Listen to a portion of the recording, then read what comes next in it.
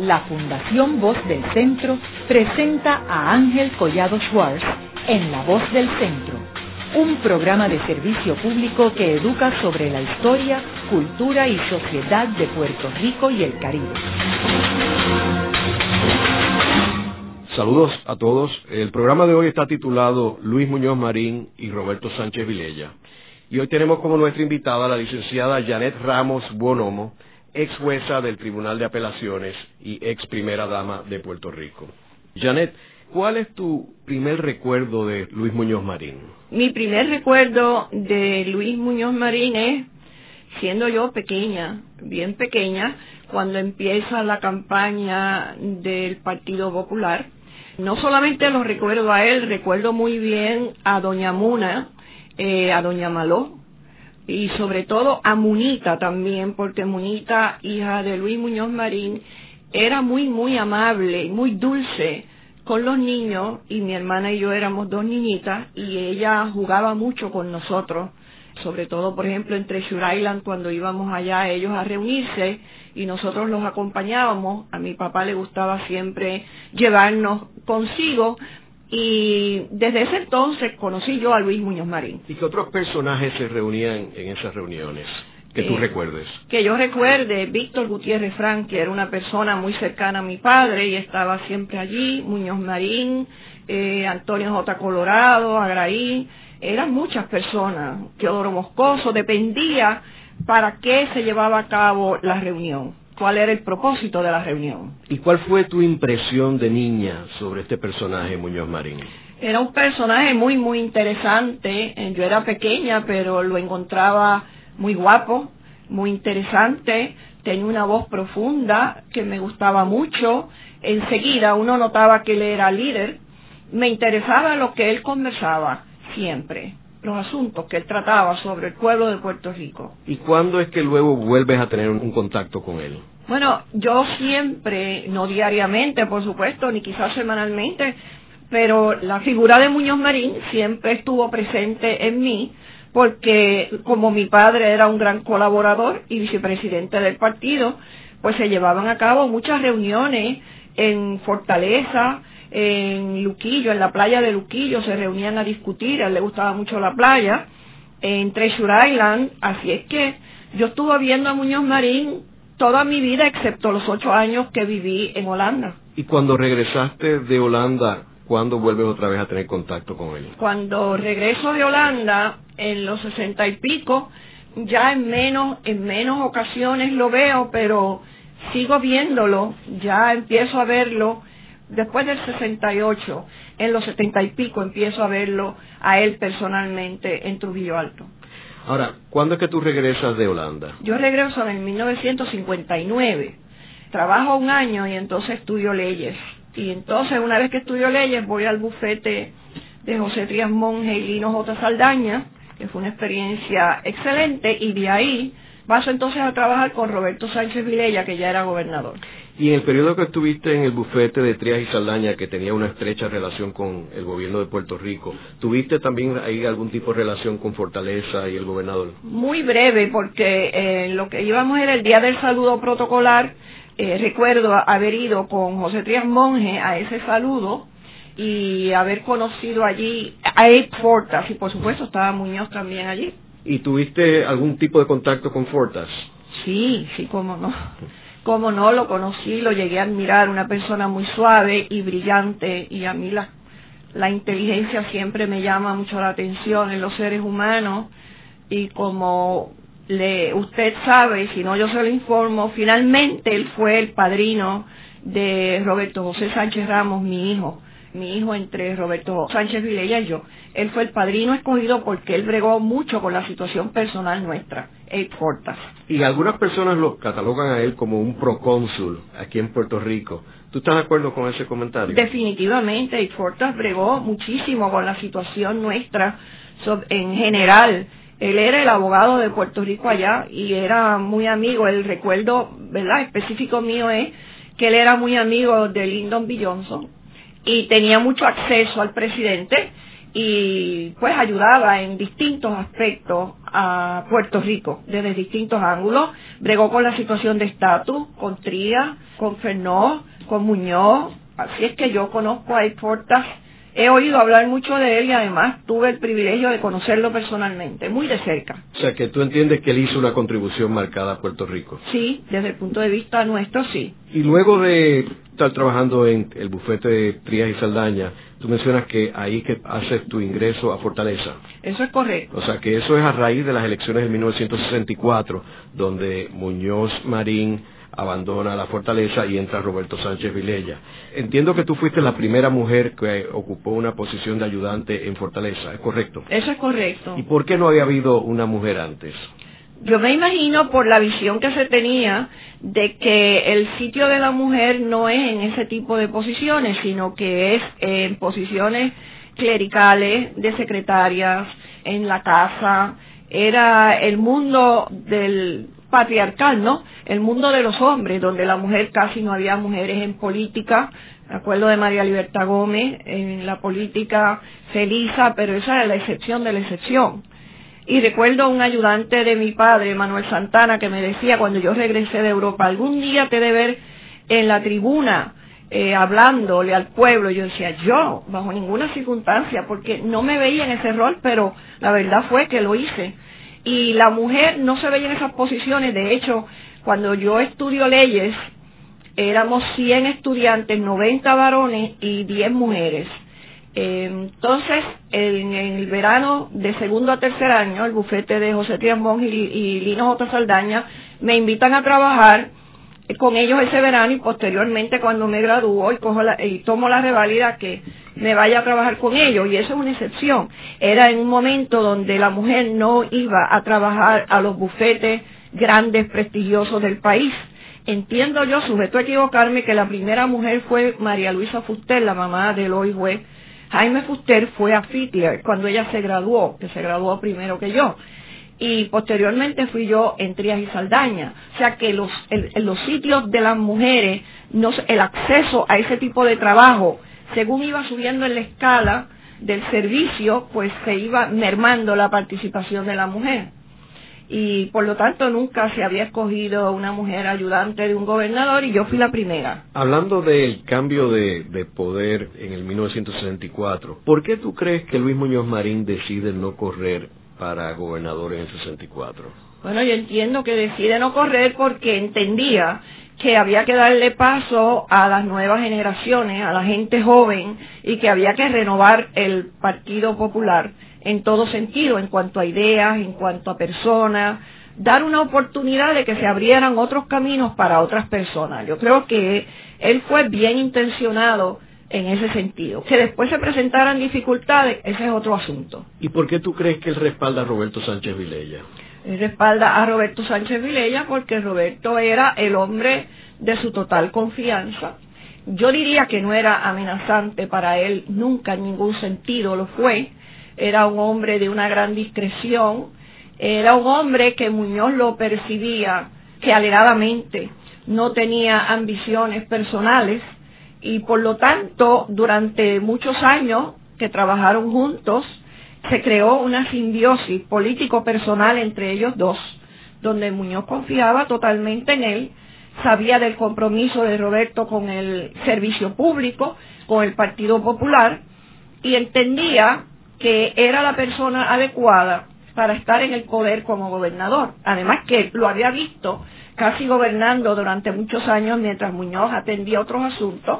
Roberto se encargaba de la administración pública e incluso de la acción política. Nuestro mutuo amigo Luis Camacho ha alegado en otras ocasiones de que el fallecimiento de tu padre, Néstor Ramos Antonini, en realidad pues liberó el paso para que Roberto Sánchez fuera prácticamente el único candidato de Muñoz para la gobernación. ¿Tú estás de acuerdo con eso? Totalmente de acuerdo, sí. En casa ya eso se percibía antes de morir mi papá. A mi papá le preocupaba. En casa se le llamaba el príncipe heredero. En otras partes se le llamaba el elegido. Pero no hay duda de que ya se rumoraba, aún antes de la muerte de mi papá, de que Roberto Sánchez Vilella era el escogido por Muñoz Marín. Yo entiendo, igual que Luis, que si Ernesto Ramos Antonini no muere en el 9 de enero de 1963 a Muñoz Marín se le hubiera hecho difícil, si no imposible, escoger a Roberto Sánchez Vilella como su sucesor. ¿Y cómo tu papá se sentía sobre esos comentarios de que él era el príncipe, Roberto Sánchez Vilella? Se sentía, entiendo yo, conturbado, preocupado, porque entendía que podía traer una gran división en el Partido Popular. Quiero mencionar para los jóvenes radioescuchas de que tenemos un programa que se grabó hace un par de años sobre el Néstor Ramos Antonini, que en este momento era el presidente de la Cámara de Representantes y era la figura más poderosa del Partido Popular después de Luis Muñoz Marín, quien falleció en 1963, y por eso es que estamos levantando el issue de que esa muerte pues ayudó a que Roberto Sánchez Vilella no tuviera ningún tropiezo para llegar a convertirse en gobernador de Puerto Rico. Janet, ¿cuál fue el proceso para que te unas al grupo de ayudantes? Pues recibo una llamada de la Fortaleza al bufete de José Trías Monge y Lino J. Saldaña. ¿De quién? Una secretaria de parte del gobernador, que el gobernador quería verme y hablar conmigo. Y entonces fui a la entrevista, y entonces él, ahí es donde me invita a pertenecer a su grupo de ayudantes. Yo me sentí, por supuesto, muy halagada, pero con mucha discreción le dije que lo tenía que pensar para tomar mi decisión. Y así fue. Me fui y lo consulté. Hubo reunión en mi casa de unas personas cercanas a mi madre, a mi hermana y a mí, debatiéndonos si yo debía trabajar con Roberto Sánchez Vilella o no, dada la situación, ¿verdad?, que había habido de ciertas reservas de mi padre en cuanto a que Roberto fuera el candidato a la gobernación. Recuerdo también haber ido a casa de don Jaime Benítez, a quien yo quería mucho, y allí reunirme con 2 o 3 personas también a discutir si yo debía aceptar o no. Jaime Benítez, por cierto, no le hubiese gustado, pero decidí aceptar porque entendíamos que invitarme a mí a trabajar como ayudante a Fortaleza era un reconocimiento a Ernesto Ramos Antonini. O sea, yo no era cualquier mujer a ser ayudante de un gobernador, yo era la hija de Ernesto Ramos Antonini, y en mi figura, al entrar a Fortaleza, nosotros entendíamos que entraba también Ernesto Ramos Antonini.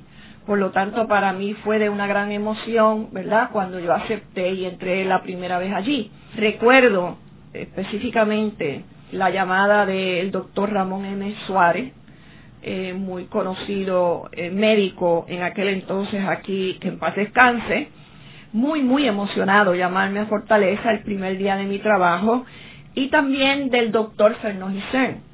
La llamada del doctor Antonio Fernó Gisern, cuando yo cojo el teléfono ya en Fortaleza, lo único que decía el doctor era: Janet, Ernesto. Muy afectado emocionalmente. O sea, y a la misma vez, por supuesto, Roberto se nutría de la hija de Ernesto Ramos Antonini, que se percibía que pudo haber sido un contrincante a la gobernación y que le podía traer problemas. O sea, estábamos llevando, en mi persona iba también envuelto el nombre de Ramos Antonini, y él se beneficiaba también políticamente en ese sentido de mi persona. Nos reunió a nosotros, todos los ayudantes, y específicamente dijo que por su experiencia él no quería un ayudante ejecutivo, que para él la experiencia con Heriberto Alonso había sido muy negativa, que él no quería que a él le llegaran los asuntos de las áreas que nosotros íbamos a tener a cargo a través de una persona, porque siempre hay un filtro. Cuando tú le dices a una persona un asunto, cuando lo lleva a donde el gobernador, ya pasa por ese filtro. Puede haber entonaciones, puede haber gestos, puede haber palabras que difieran de lo que ese otro ayudante quiere decirle al gobernador. O sea, él nos especificó eso, que no iba a haber un ayudante ejecutivo, que todos tendríamos acceso directo a él, y así fue. Claro, dentro de aquella situación, pues había unos ayudantes que llevaban ya algún tiempo en Fortaleza. Juan Manuel García Pasalacua está allí también, y él fue muy hábil también. Él nos dijo: bueno, ahora ustedes se van una vez que nos saludó y nos dijo eso, ahora ustedes se van y se reúnen y ustedes se dividen las áreas con las cuales ustedes quieren trabajar. Y fue muy hábil porque obviamente él nos había escogido, y me imagino yo, y fue fácil deducir que él nos había escogido donde él sabía más o menos qué áreas cada uno de nosotros iba a escoger, que no iba a haber ninguna dificultad. Eliezer Curet Cueva era un economista, pues obviamente todo lo que tenía que ver con lo que fuera el aspecto económico. Yo escogí, por supuesto, la Asamblea Legislativa, el Departamento del Trabajo, que eran los trabajadores, la prensa, etcétera. Juan Manuel escogió lo del estatus, y así nos dividimos la área. Juan Chévere, agricultura, o sea que nos escogió a estos ayudantes ya con la mente hecha de que cada uno, que él no era el que iba a asignar las áreas, sino que cada uno de nosotros íbamos a hacer lo que escogiéramos, con qué áreas queríamos trabajar. Fue un administrador y un jefe excelente. ¿Y cómo fueron esos primeros años de esa transición entre un gobierno de Muñoz Marín, que había estado en el poder 16 años, y entra un nuevo gobernador más joven, con otras ideas? ¿Cómo fueron esa vivencia en esos primeros 2 años? Pues fue un poquito controversial, ya que Roberto en su discurso inaugural pues trae lo que todos sabemos. Su mensaje fue nueva gente, nuevas ideas, un nuevo estilo, y establece cuál va a ser su estilo, ¿no? Las puertas de Fortaleza van a estar abiertas, quiero preparar un grupo de jóvenes para el porvenir, para una nueva era en Puerto Rico. Esto es lo más grande que ha pasado a Puerto Rico desde el 1940, dando margen al inicio de una nueva era. Pero ¿qué pasa? Que desde el punto de vista político hay una serie de hombres que resienten ese mensaje porque piensan que se les va a echar a un lado, que van a ser desplazados, y al que le gusta el poder y está sirviendo, le gusta seguir siendo y estando ahí. Ese es uno de los problemas de todos los partidos políticos, ¿no? El tú retirarte. Y aunque yo creo que Muñoz tuvo el propósito firme de retirarse, no obstante sabía que retenía poder, Muñoz. Y entonces se da esa tensión entre la gente de la vieja guardia, como se le llamaba, y la gente más joven, y Roberto Sánchez Vilella. Que si bien la gente mayor, yo soy de opinión que es muy valiosa, quizás como se bregó, no fue fácil. Acuérdense que estas eran unas personas que estaban acostumbradas al poder, a tener ese sitial dentro del Partido Popular, y dentro de ese Partido Popular pues había otras figuras, como Santiago Polanco Abreu, como Luis Negrón López, que tenían poder también, don Arcilio Alvarado, todo este grupo de personas que tenían poder, y que viene a un nuevo gobernador, y ellos tienen que haber pensado, con mucha razón, ¿por qué Roberto y no yo? Que es una situación normal de conducta humana. ¿Por qué? Si yo he colaborado con Luis Muñoz Marín de la manera que he colaborado, si yo he dado el resto, si han sido horas incansables, si yo he dado lo mejor de mis años al Partido Popular, ¿por qué Roberto y no yo? Y eso es normal y lógico, y eso es una situación bien delicada, y no fue fácil, porque esa es una transición que no importa cómo se llamen los personajes, es difícil el tú transmitir el poder, y sobre todo que Roberto, aunque bregaba en la acción política, pero era siempre un enviado de Muñoz, hacer a veces un trabajo difícil cuando Muñoz no lo quería hacer políticamente. Roberto conocía toda la acción política de la isla, pero siempre a nombre de Muñoz. Por lo tanto, entiendo yo que él no tenía esa base sólida de poder dentro del partido, y aun cuando hubiese tenido una gran base, iba a haber este tipo de conflictos y de tensiones, y no hay la menor duda también de que habría gente que iba a utilizar la emoción de las personas y los deseos personales de ellos para crear conflictos. No hay la menor duda. Esa es mi opinión. Haremos una breve pausa, pero antes los invitamos a adquirir el libro Voces de la Cultura, con 25 entrevistas transmitidas en La Voz del Centro. Procúrelo en su librería favorita o en nuestro portal.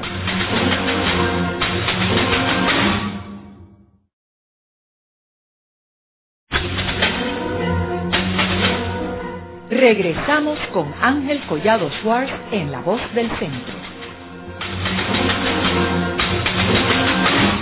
Continuamos con el programa de hoy titulado Luis Muñoz Marín y Roberto Sánchez Vilella. Hoy con nuestra invitada, la licenciada Janet Ramos Buonomo, quien es ex jueza del Tribunal de Apelaciones y ex primera dama de Puerto Rico.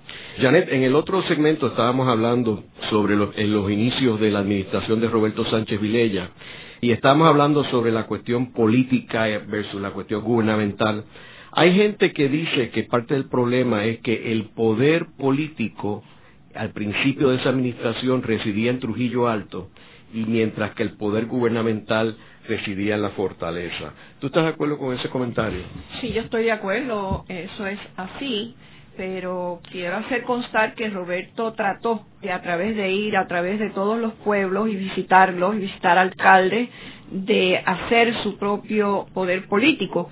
Debemos recordar de todas maneras que él ganó las elecciones del 64 con mucho más votos de las que ganó Luis Muñoz Marín en el 60, porque ya el partido venía declinando, no hay la menor duda. Y Roberto es una figura diferente y nueva en la gobernación, y él empezó a bregar con la situación política, pero vuelvo a repetir, las tensiones entre los viejos líderes empezaron a erodar el poder que él quería crear. Teníamos a Luis Negrón López en la Asamblea Legislativa, en el Senado. La gente que estaba descontenta con que él hubiese sido el gobernador, le hicieron coro a Luis Negrón y él lo permitió, y empezó a crearse lo que después se llamó los íbaros de Negrón. Yo venía de la Asamblea Legislativa, yo estaba empezando a trabajar en el gobierno, yo venía de la Asamblea Legislativa, de bregar allá con distintos proyectos importantes, y venía a Fortaleza y le decía, gobernador, pero es que allá Negrón López me dice que es que no se ha podido bregar por el proyecto y que porque no sale de la imprenta. Esa no es razón suficiente. Y él, pues, no le gustaba que yo le hiciese esos señalamientos, pero eso era una verdad como un templo. Se aglutinaron fuerzas alrededor de la figura de Luis Negrón López, y fue bien difícil. Y si eso lo unimos a la situación personal nuestra que se dio, pues entonces se hizo más difícil la situación. No era insalvable esa situación. O sea que había muchos cortesanos de palacio también. Oh, definitivamente, adulando a Muñoz. Y a mí, pues, siempre me ha llamado la atención, yo siempre he tenido, ¿verdad?, una gran estima a Luis Muñoz Marín, y conociéndolo como lo conocía, y a pesar de sus debilidades, yo no podía entender cómo él, que conocía tan bien a Roberto Sánchez Vilella, prestó sus oídos a todos esos chismes que le llevaban. Claro, con el devenir del tiempo, entiendo que quizás lo veíamos como un semidios, y era un ser humano, y empezó a erodarse la confianza de Luis Muñoz Marín en Roberto Sánchez Vilella, situación que después él, a través de los años, lamentaría y se arrepentiría. Situación que siempre le dije a Roberto que iba a ocurrir, que Muñoz no se iba a la tumba sin públicamente aceptar que había cometido un gran error. Janet, ¿y hay algunos incidentes que tú recuerdes en específico que haya traído un disgusto grande en términos de la posición de Muñoz versus la de Roberto Sánchez Vilella? Sí, obviamente, como todos sabemos, se había llamado a un plebiscito en el 67, ya la situación personal de Roberto y mía estaba en la mirilla pública, entonces se le pide a Roberto, de todas maneras había decidido replegarse un poco en la campaña del plebiscito, así lo hace constar, dice que no se piensa postular más, y ahí Muñoz dice, caramba, qué bueno es Roberto, que piensa en Puerto Rico, pero entonces eso da margen para que Muñoz tome las riendas del poder nuevamente en campaña para el plebiscito, y que toda la gente alrededor de Muñoz nutriera toda esa actividad de Muñoz Marín para echar adelante el plebiscito, y querrámoslo o no, Muñoz entonces toma el poder nuevamente, y en el 67, en marzo del 67, Roberto dice públicamente que tiene una situación personal difícil, que se va a divorciar y que no se va a postular nuevamente. Pero a eso sigue pasando el tiempo, viene el plebiscito, se gana el plebiscito. ¿Él no participa en el plebiscito? No, muy poco, muy poco. Y de hecho, allá en ese proceso de plebiscito, estando en Mayagüez, se le acerca un grupo liderado por Rafael Hernández Colón, secretario de Justicia, se le acerca para que desista de su situación personal en bien del partido y de Puerto Rico, alegadamente, y él dice, no. Y lo que contesta es, lo pensaré, pero déjenme vivir, quiero vivir. Se gana el plebiscito, Roberto y yo nos casamos en septiembre del 67, y empieza la gente, una vez que Roberto y yo nos casamos, el pueblo, la gente, no le importaba la situación personal en ese sentido, y empezamos a dar muestra de levantarnos políticamente. Y así levantarnos, lo digo en plural porque yo participaba en todo. Claro, como ya se había formado un grupo alrededor de la figura de Luis Negrón López y en cierta medida de Chaguín Polanco, pues empieza a crearse esa tensión y empiezan a llevarle chisme a Luis Muñoz Marín, de que Roberto había dicho que si Muñoz no se retiraba ni se ponía de buenas con él, pues que Roberto tenía información para destruir a Luis Muñoz Marín. Eso lo dice Miguel Santín en una columna del Mundo. Él estaba por allá en Washington, y ahí pues empieza un desbarajuste donde Muñoz le da oídos a esa situación. Ayudantes le dicen que tiene que dar unas declaraciones, él dice, yo no le doy declaraciones, no riposto declaraciones de ningún columnista, pero entonces la comisión presidencial del partido se reúne y le exige que conteste, y entonces él dice que él no tiene nada en contra de Luis Muñoz Marín, pero ya la situación está tensa, y el 8 de enero del 68 Luis Muñoz Marín va a la Asamblea Legislativa a hablar sobre el estado del país y a presentar ideas nuevas para el pueblo de Puerto Rico. Yo no se me olvidará nunca ese día. Los ayudantes quedamos anonadados. Recuerdo sobre todo a Moncho García Santiago, que estaba en shock porque era como un asalto a la democracia, y lo que se entendía que era un mensaje del estado del país desde el Senado de Puerto Rico, porque Muñoz era senador. 4 días después, Roberto va a la Asamblea Legislativa y anuncia su mensaje a la Asamblea Legislativa, lo da, y dice que es deber ineludible e indiscutible e indelegable el mensaje a la Asamblea Legislativa sobre el estado de la situación del país y el programa de gobierno lo dé el gobernador de Puerto Rico según dispone la Constitución y nadie más. Janet, en ese discurso estaba Muñoz Marín allí en el Senado. Que yo recuerde, él no fue al mensaje de la Asamblea Legislativa. ¿Y ya no había ningún tipo de comunicación entre ellos? Muy poca, muy poca, casi ninguna. No había comunicación. Y entonces, un poco más tarde, obviamente, una vez que Roberto y yo nos casamos, el pueblo se enardece a favor nuestro.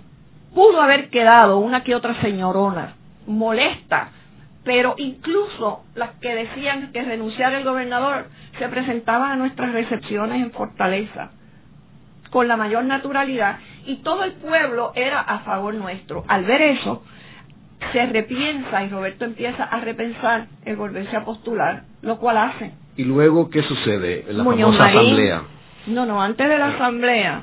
Antes de la asamblea, no se le quiere dar paso a la candidatura de Roberto Sánchez Vilella. Acuérdese, y vuelvo a repetir, estaban ya envueltos las dos candidaturas de Chaguín Polanco, mi querido compadre, a quien quise mucho. ¿Y quién era comisionado residente en Washington? Y la candidatura del senador Luis Negrón López. Ya todo eso estaba formado.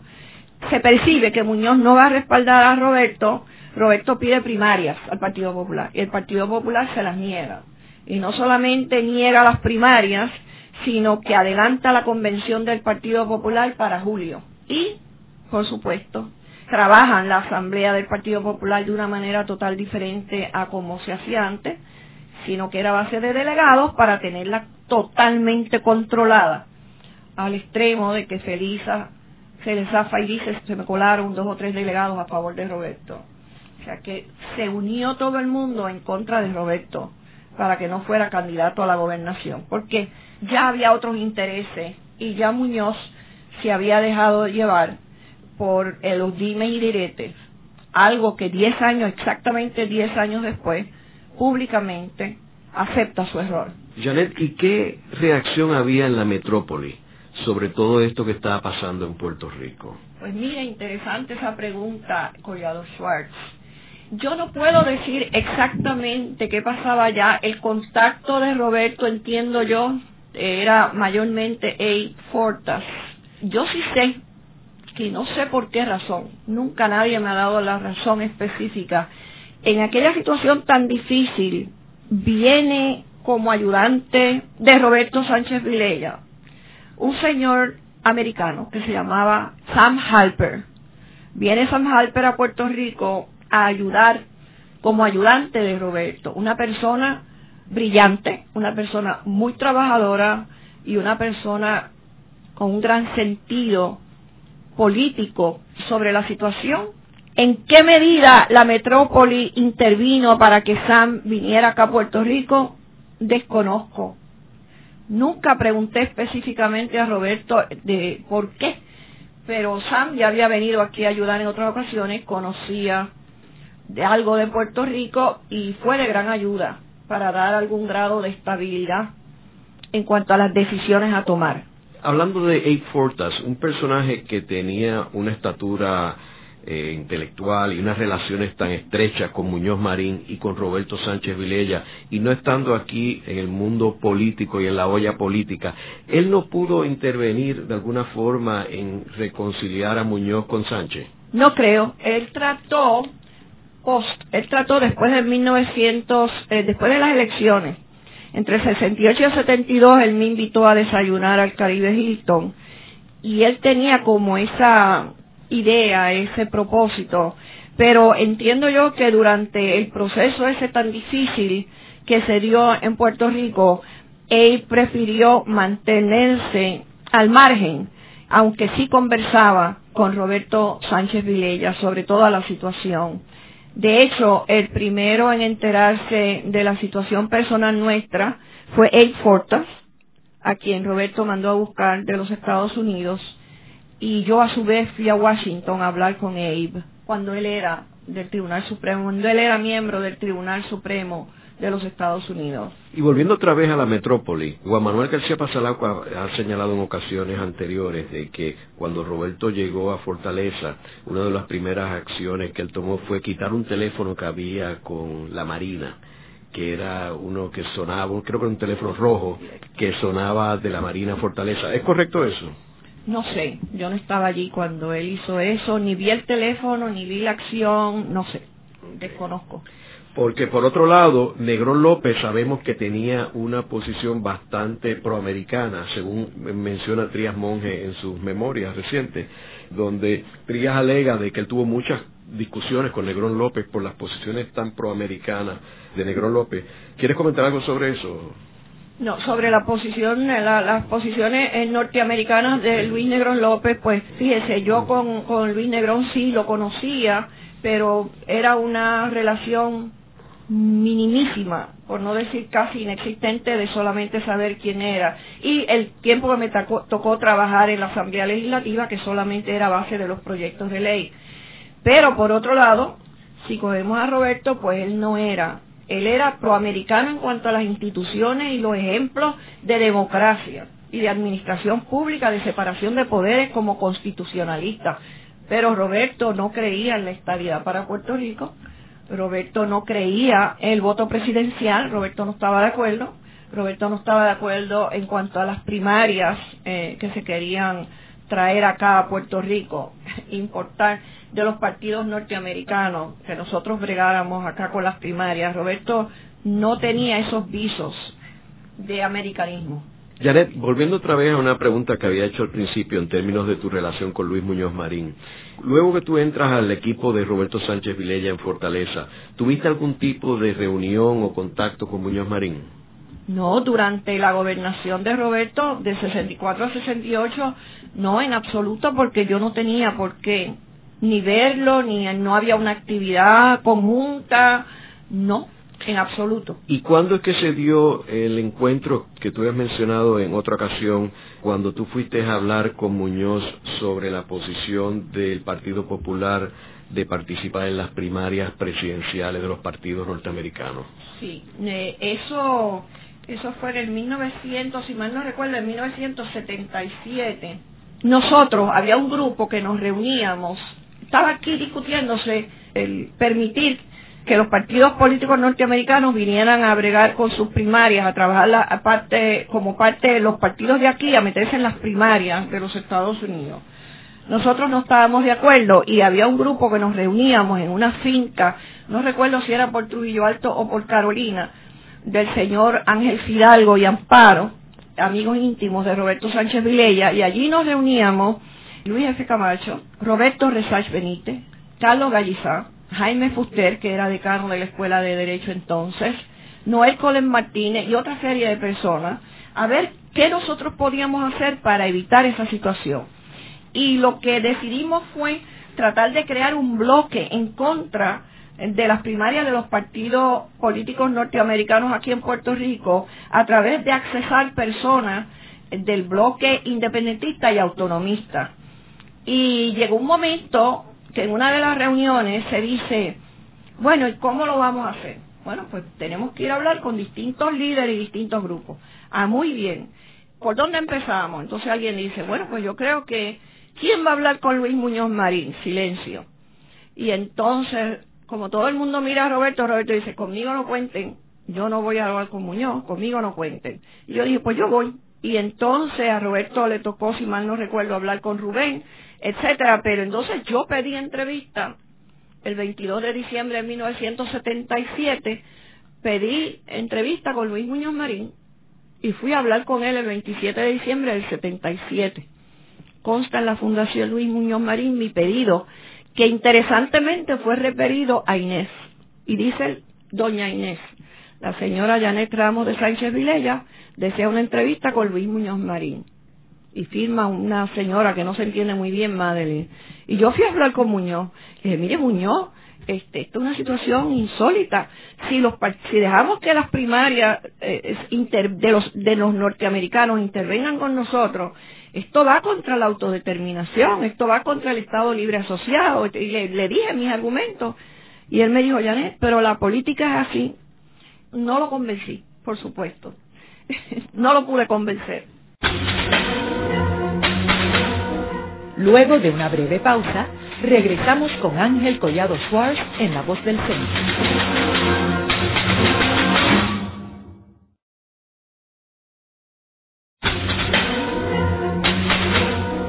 Regresamos con Ángel Collado Schwartz en La Voz del Centro. Continuamos con el programa de hoy titulado Luis Muñoz Marín y Roberto Sánchez Vilella. Hoy con nuestra invitada, la licenciada Janet Ramos Buonomo, quien es ex jueza del Tribunal de Apelaciones y ex primera dama de Puerto Rico. Janet, en el segmento anterior estábamos hablando sobre esa reunión que tú tuviste con Luis Muñoz Marín en el 1977, donde tú vas a expresarle el sentir de un grupo de personas que se oponían a que el Partido Popular estuviera participando en las primarias presidenciales en Puerto Rico. Pero estamos hablando de 1977, ya había habido el rompimiento entre Muñoz y Roberto Sánchez Vilella, había ganado el Partido Nuevo en 1968. ¿Ese fue tu primer encuentro con Luis Muñoz Marín desde que Roberto salió de la gobernación? Eso es correcto. ¿Cuál fue la reacción de él cuando te vio? Muy amable. Muy amable, como si nada hubiera pasado. Como si nada hubiese pasado, en absoluto. Me recibió con mucha amabilidad, me escuchó muy cortésmente, discutimos los asuntos y los argumentos, me dijo, tú tienes razón, pero la política no me permite hacer declaraciones en contra de lo que se está discutiendo en estos momentos. Y de hecho, ya Roberto había estado en Trujillo Alto, pero Muñoz no había estado, entiendo yo, todavía en mi casa. Eso fue el 27 de diciembre del 77 y el 12 de enero del 78 Muñoz nos hace la visita en casa. Él me dijo en entrevista que él no conocía a mis hijos personalmente, que él quería conocerlos. Y entonces, 2 días después que él estuvo en casa, el sábado 14 de enero, Roberto y yo fuimos con mis hijos, con Roberto y Olga, a conocer a Muñoz, mis hijos menores, y tengo los retratos de esa ocasión. El 12 de febrero, días después, el 12 de febrero del 78, a los 80 años, Luis Muñoz Marín dice que el Partido Popular y él cometieron un error contra Roberto Sánchez Vilella. Posteriormente, como usted sabe, el 3 de marzo del 79, Muñoz Marín dice, y aparece en el Nuevo Día, él dice que él se debió haber ido a Europa en enero del 65 y no haber esperado en el 70 para irse definitivamente para allá. Eso es a principios del 79, y en diciembre 23 del 79, Muñoz Marín invita públicamente a Sánchez Vilella a que ingrese nuevamente al Partido Popular. El 27 de diciembre Roberto dice que lo pensará, y por distintas razones, el 5 de marzo del 80, Roberto dice que él entiende que es mejor que él se quede fuera del partido haciendo opinión pública desde otras tribunas. ¿Y cómo fue ese encuentro entre ellos? ¿Cuál? El primer encuentro de ellos, de Roberto con Luis Muñoz Marín. El primer encuentro fue en febrero del 75 con un grupo de profesores y estudiantes de la Escuela de Administración Pública.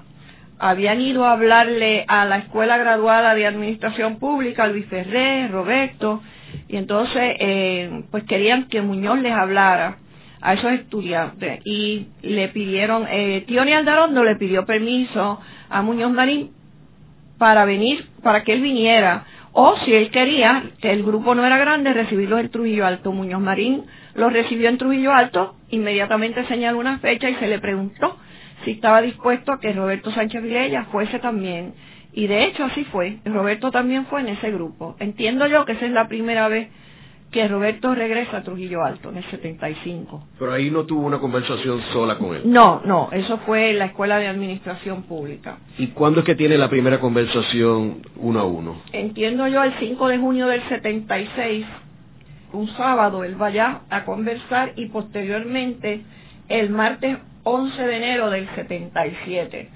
Y desde que Muñoz va a casa, pues entonces se da la situación de que con alguna regularidad Muñoz e Inés iban a conversar con Roberto y conmigo. Por supuesto, yo fundamentalmente silente. Iba a conversar, Inés también callada, porque él quería seguir hablando para poder seguir escribiendo sus memorias. Iba a casa a discutir con Roberto los acontecimientos, todo lo que había ocurrido. No específicamente del rompimiento de ellos, sino de toda la situación de la trayectoria política de Luis Muñoz Marín. Y es curioso que en esa época es que Pancho Rodón está pintando el cuadro de Muñoz Marín, y que refleja un personaje bien angustiado y atormentado. Y muy triste, sí. Muy triste. Y nosotros fuimos a la develación de ese cuadro en casa de Samuel Vadillo.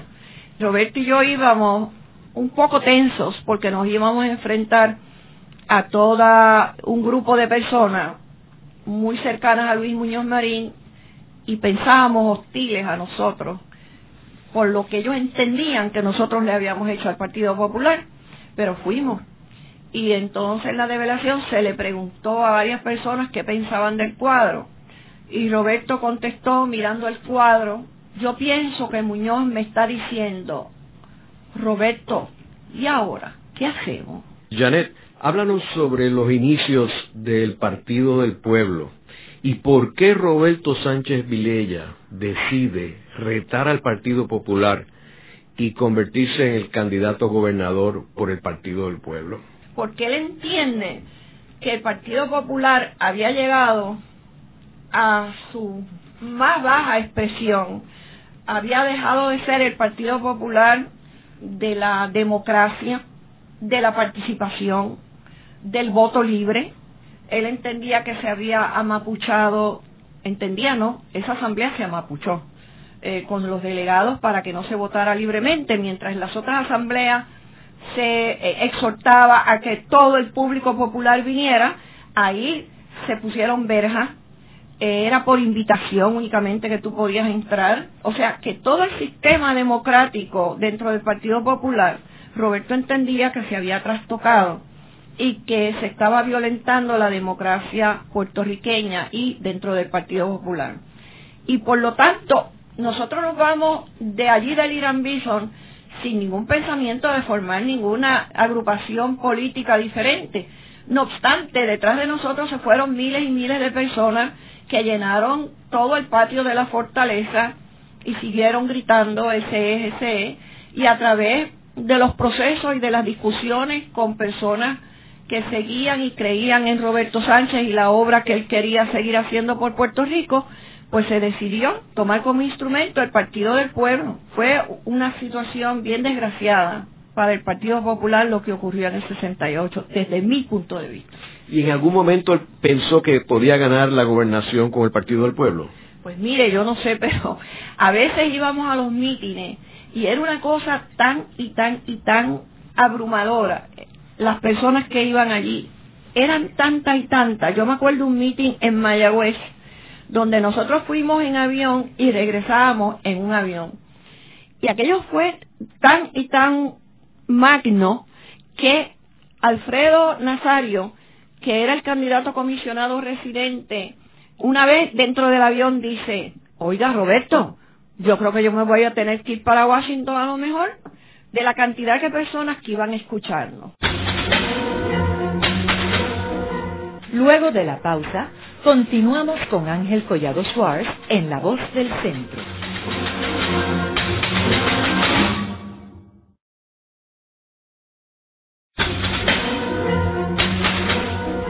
Continuamos con la parte final de La Voz del Centro con Ángel Collado Schwartz. Pueden enviarnos sus comentarios a través de nuestro portal www.vozdelcentro.org. Continuamos con el programa de hoy titulado Luis Muñoz Marín y Roberto Sánchez Vilella. Hoy con nuestra invitada, la licenciada Janet Ramos Buonomo, quien es ex jueza del Tribunal de Apelaciones y ex primera dama de Puerto Rico. Janet, uno de los capítulos más interesantes en términos de los personajes que rodeaban a Muñoz Marín es las controversias que habían entre Roberto Sánchez Vilella y Teodoro Moscoso, que como sabemos, Teodoro estaba casado con Gloria, que era hermana de Roberto Sánchez Vilella, o sea, que era su cuñado. ¿Por qué habían esas controversias entre esos cuñados? No sé decir si habría alguna razón personal, ¿verdad?, de esas que no podemos a veces demostrar, pero sí lo había desde el punto de vista de enfoque en relación a fomento industrial. Para Teodoro Moscoso, el que se crearan más y más fábricas, el proceso de industrializar la isla pues era sumamente importante, y como ha dicho y decía Roberto, él tenía unas grandes discusiones y diferencias con Teodoro Moscoso, porque él le llamaba a Teodoro que él era como un motor, pa'lante, fábrica, y a Roberto le preocupaba mucho de que se estuviera sustituyendo las centrales azucareras con capital ausentista por fábricas y por la Corco y la industria petrolera. Lo resentía mucho, pensaba que Teodoro Moscoso no se daba cuenta de lo que significaba para el ambiente. Ya Roberto empezaba a tener unos atisbos y unas preocupaciones sobre el ambiente, porque hay que recordar que al principio el Partido Popular y el gobierno posteriormente, que es el que da margen a la obra del Partido Popular, es crear industrias, crear trabajo. Eso era lo importante, levantar el nivel socioeconómico y no estar pendiente de si no se era consciente tanto del ambiente anteriormente, hace muchos años atrás. Janet, en segmentos anteriores hemos hablado sobre la trayectoria de Roberto Sánchez Vilella como un servidor público, como una persona de la confianza de Luis Muñoz Marín.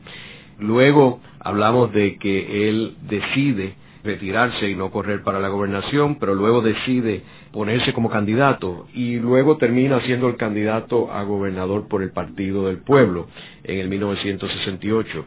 ¿Era Roberto Sánchez Vilella una persona ambiciosa? Yo creo que la palabra sí, ambiciosa, abiertamente, no creo eso, pero sí una persona comprometida con lo que él sí creía que era lo mejor para Puerto Rico.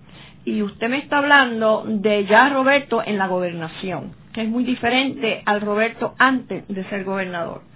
Como usted me pregunta sobre ya él en la gobernación, yo tengo que decir que Roberto era muy constitucionalista. Roberto era una persona bien pendiente y cuidadosa de los procesos democráticos.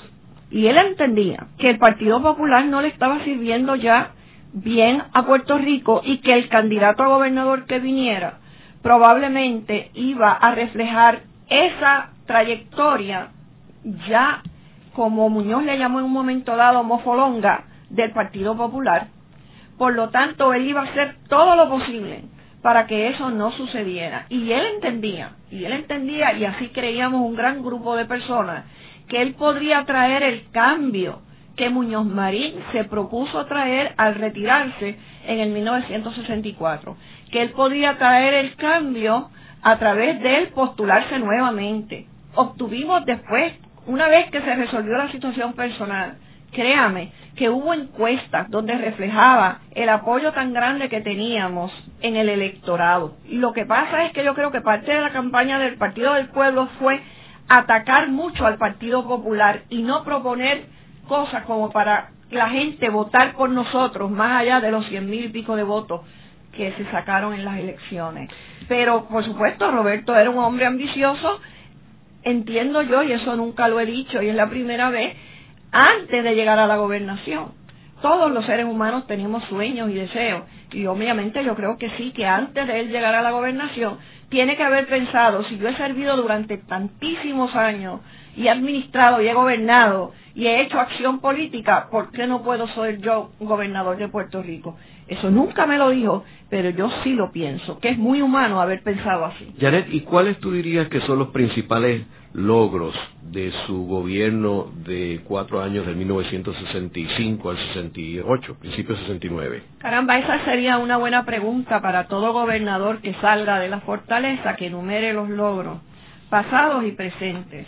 Pues mire, él hizo un extenso programa de construcción de hospitales y de centros de salud regionales por toda la isla, así como de tribunales, edificios para tribunales. Creó la Comisión de Derechos Civiles. Propuso la segunda ley de reorganización de la rama ejecutiva. Sentó las bases para la política ambiental. Miró hacia el Caribe y se creó lo que se llamó CODECA, que era la Corporación de Desarrollo Económico del Caribe, para tratar de incentivar comercialmente las áreas del Caribe y la cooperación entre ellos. Trató de hacer una reforma educativa, una nueva ley universitaria. Se aprobó el proyecto de ganancias de capital para evitar la especulación de terreno, una reforma agrícola, creó la Autoridad de Carretera, creó la ACA y nombró también, hizo bien claro que él estaba de acuerdo con la separación de poderes, porque el Senado de Puerto Rico quería inmiscuirse en el poder de nombramiento de él, de los jueces y juezas de los tribunales, y él crea una comisión para que sea esa comisión quien le recomiende al gobernador quiénes debían ser jueces y juezas. Y de hecho, nunca nombró a ningún jueza que no hubiese pasado por esa comisión. Janet, y los últimos días de Roberto, ¿qué visión él tenía sobre el futuro de Puerto Rico? Bueno, a él le preocupaba mucho la cantidad de capital que se gastaba aquí en las campañas políticas, porque entonces volvía a ser los partidos políticos rehén de los grandes intereses económicos. Le preocupaba mucho la dependencia económica que teníamos de los Estados Unidos, que eso comenzó con el mayor de los respetos del 68 al 72. Él tenía una gran preocupación con eso y, last but not least, la preocupación de él de la función y la intervención de las agencias de publicidad en la política puertorriqueña, donde ya no se discutían, como antes, los asuntos, los méritos, donde no se educaba al pueblo, que es ahora todo imágenes. Si tú eres lindo, si tú no eres lindo, cómo te ves en determinado momento. Francamente, no hay un proceso educativo. Eso le preocupaba mucho. Y eso me preocupa a mí también. En el programa de hoy hemos discutido con la licenciada Janet Ramos Buonomo su perspectiva de las figuras de Luis Muñoz Marín y Roberto Sánchez Vilella, los dos primeros gobernadores electos por el pueblo. Janet, hija de Ernesto Ramos Antonini, quien era la segunda figura política del país y presidente de la Cámara de Representantes, conoció a Muñoz Marín desde niña. Janet fue la primera mujer en ser nombrada ayudante del gobernador y posteriormente se convirtió en primera dama al casarse con el gobernador Roberto Sánchez Vilella. Hemos discutido cómo los cortesanos de Palacio distanciaron a Muñoz Marín de Sánchez Vilella, arrastrándolos a un rompimiento que cambió la historia de Puerto Rico y ocasionó la primera derrota del Partido Popular en el 1968 y el surgimiento del Partido Nuevo Progresista. Años antes de su muerte, Muñoz Marín tuvo varios encuentros con Sánchez Vilella y se responsabilizó del rompimiento con su príncipe heredero. Esta ha sido una producción como servicio público de la Fundación Voz del Centro. Los invitamos a sintonizarnos la próxima semana a la misma hora. Y recuerden que pueden adquirir el libro Voces de la Cultura en su librería favorita o en nuestro portal.